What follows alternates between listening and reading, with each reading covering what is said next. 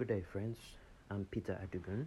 For today's devotion, I'll be reading Psalm 8 from the ESV. Verse 1. O Lord, our Lord, how majestic is your name in all the earth. You have set your glory above the heavens.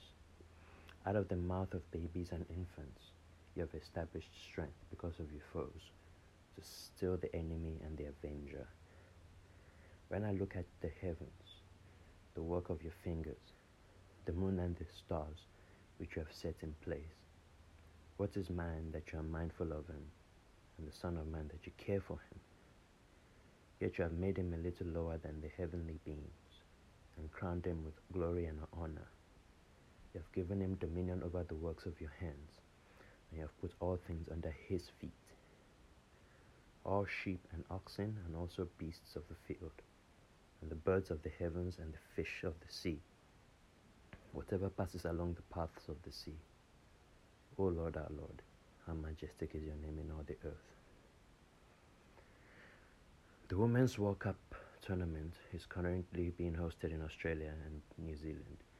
And as a football fan, I've been showing my 5-year-old girl some of the highlights in an effort to try and spark some interest in football. Yesterday we were watching the penalty shootout at the end of the game between France and Australia, and she asked, "Why is it dark there, Dad? Where are they playing? And how come it's still morning here, but it's dark there?" So as I tried to kind of explain time zones, and eventually I see that no, I'm not getting through to her, so I open up the Google Earth app to show her how far away Australia is from South Africa.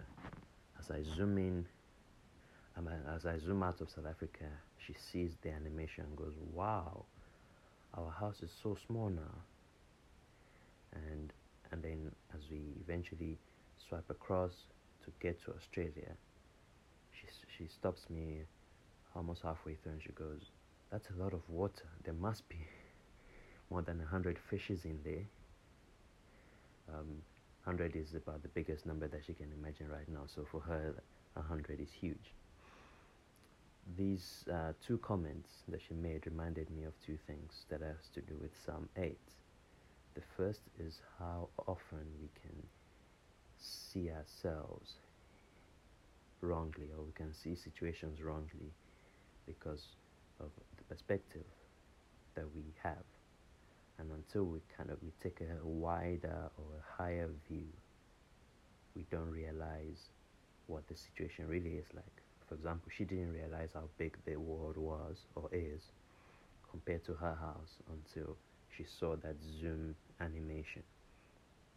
A situation that looks insurmountable might not be so. Once you take a wider or higher view, you might be able to find a way over or around it. The second had to do with the comment she made about there must be over 100 fishes. This is quite interesting because it made me think about just all the complex natural systems that exist in the world.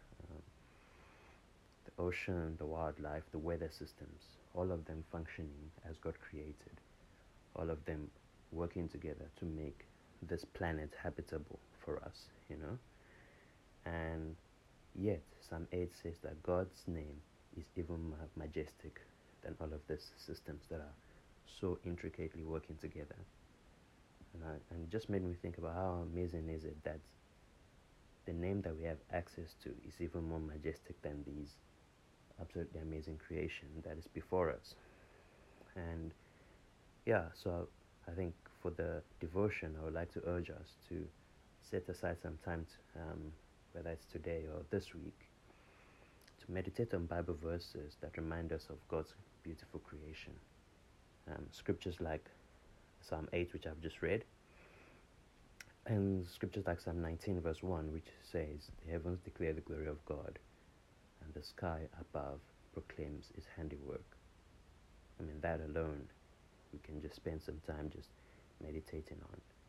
And even a verse like Genesis 1:27, which speaks of the fact that God has put his very image in us, It says, so God created man in his own image. In the image of God, he created him. Male and female, he created them.